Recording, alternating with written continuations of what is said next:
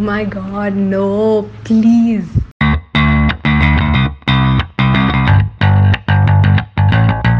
If I had to gift Ankita anything in the world, it would definitely be one big tight hug. It's not because I love her that much. Don't get me wrong, of course I do. But it's her absolute disgust towards physical affection, which I find so amusing. Yeah, but unfortunately, even my absolute disgust of physical affection doesn't stop you from giving me the tightest hug like anyone has ever given me. Like, I feel like my bones are getting crushed. Well, I just have one thing to say to that. What is love? Baby, don't hurt me no more. So let me just give you context on how I view Ankita. So Ankita to me is an avid reader, a fellow Potterhead who has an unusual ability to amuse anyone with her contextual facial expressions. I really wish I could show you what I was talking about, but I guess you need to know her to, you know what I'm talking about.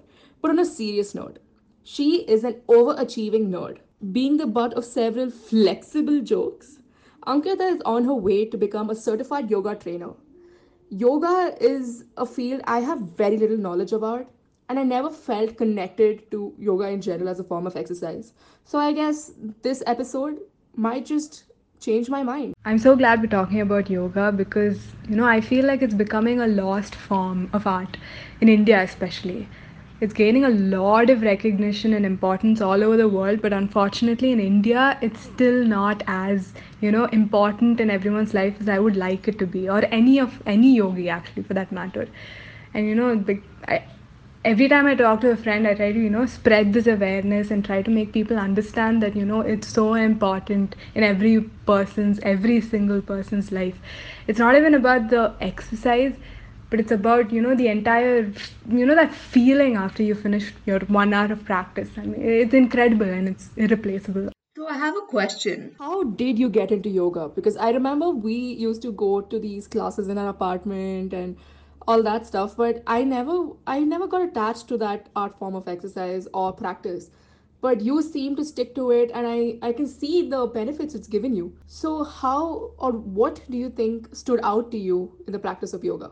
So I think the best reason that I can give for this attachment is that I started very early. So my parents were going for classes, yoga classes, and I was in third standard. I was 7 years old when my mother one morning she was just like, you're naturally flexible. Why don't you come for one class and see if you'll enjoy it? So then I was like, I mean, I didn't have anything better to do, so I was like, fine, okay, I'll go. And then, I mean, I think that was like it changed my life, honestly. Then I think I think in 10th standard, I started again, going again because this was a completely different reason altogether. It was, I mean, like you mentioned before, I'm quite a nerd and studious, and I get very stressed out about exams and studies and all of that. Every time before an exam, my neck would just swell up, and my friends, I mean Sumuka especially, he had a very special name for it. I probably don't want to mention it here, but yeah. So after that, I realized that yoga and meditation were the only things that were giving me relief from this stress and from this swelling and this terrible pain.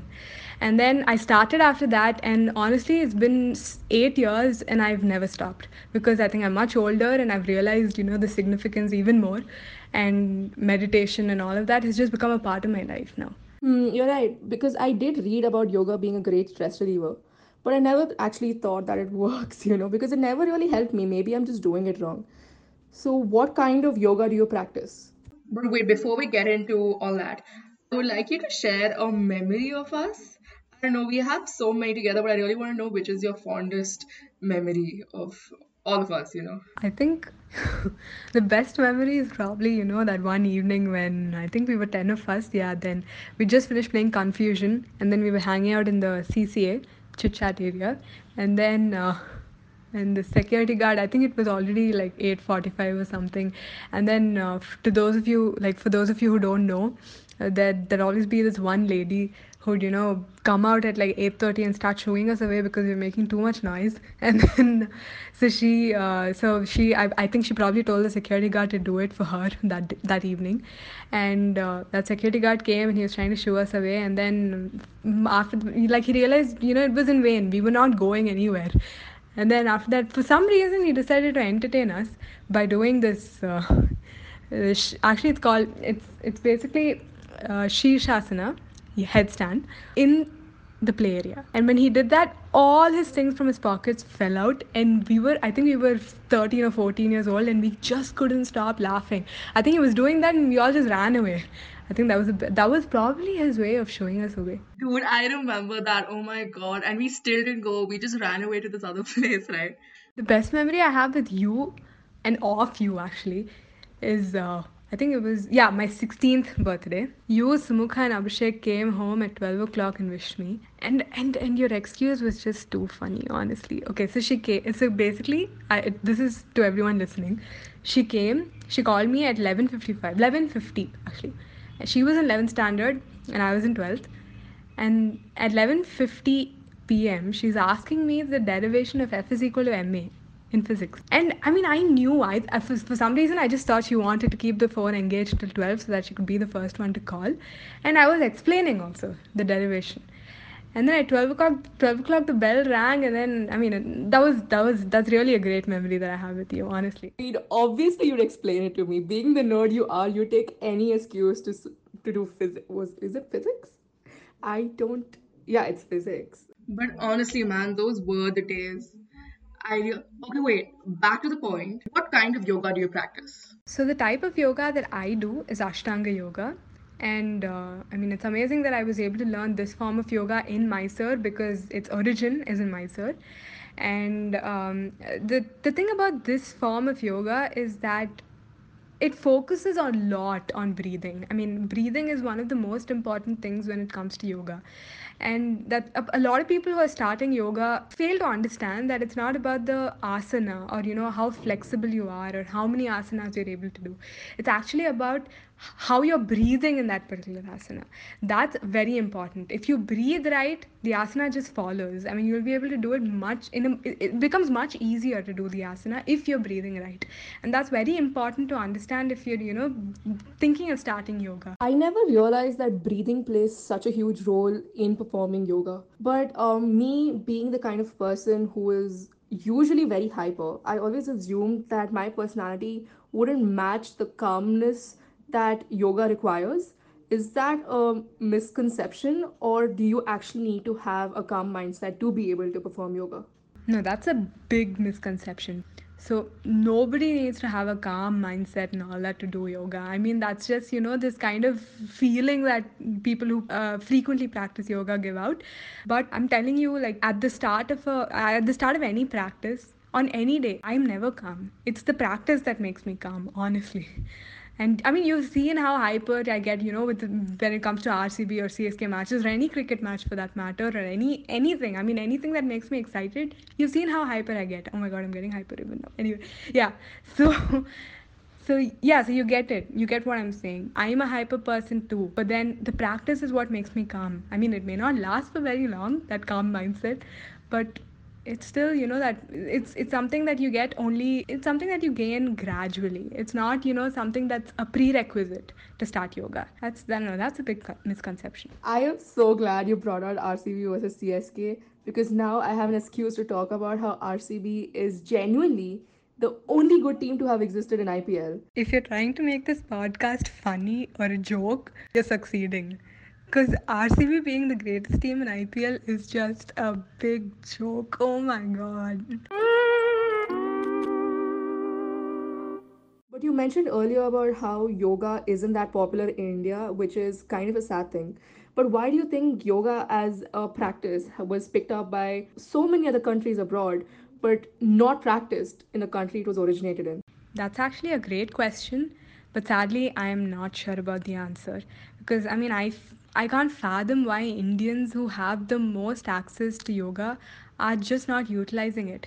I mean, every time it's just so sad. Every time I bring up yoga, amongst friends, or I mean, I'm just being very frank here, but then like, it's always like, oh no, yoga, boring, meditation. Blah, blah, blah.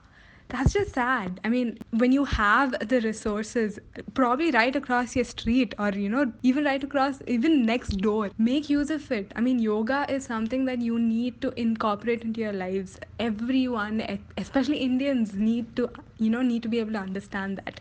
Oh, okay, makes sense. But As I mentioned earlier, I've tried yoga, but I never really connected with it. So, if you had to convince me or give me a set of routines or tasks to do as a beginner trying to get into yoga, how would that be? One thing I've noticed is that when somebody is starting yoga and they're unable to touch their toes or bend their backs, they just give up. And like I mentioned before, that's not the point. The point is actually making yoga a mindful practice. So at the end of the day, it's not about how high your leg lifts or how deep your back bends are. It's just about how good you feel after your practice. And everyone who's starting yoga should understand that. And I mean, there are so many times when it happens even to me. Like if you see these practiced yogis on the internet especially, and you look at them and then you think to yourself, I mean, I will never be able to do what they're doing, so why try? So that is very, very wrong. At least I feel it's very wrong, because it's so, like, each body is so different. And I mean, even when it comes to me, even being very flexible is a problem, because that means I'm prone to injuries. Everyone is at a different level, and it's fine, it's totally fine. I think you've just done the impossible by convincing me to get out of bed and do a stretch or two. If you had to give a message to all the potential or prospective yogis out there, what would it be? So, if there's one thing that I'd like to tell all these prospective yogis out there, it would be to, just give it a shot. Because once you realize, how good of an impact it has in your life, you will not be able to stop. I mean, it becomes something that you wait for every day. And it's not something, and you won't feel like dragging yourself to the mat. And that's when you realize, that, yeah, yoga has changed your life. That's all I'd like to say. And this was so much fun. I mean, I'm so glad you decided to start your own podcast. It's so new, it's so cool. I mean, I've never done anything like this before, and I'm so glad I was a part of that.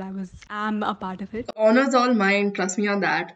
But I guess this wraps up our episode. I hope this episode was entertaining, informative, and has given you the will to get out of bed and try yoga out for once. While I was editing this episode, I thought, why not? Why not challenge myself for the next 30 days to actively try practicing yoga and see if it actually brings about a positive change in my life? If this doesn't work out, I can always look back and say, well, at least I tried.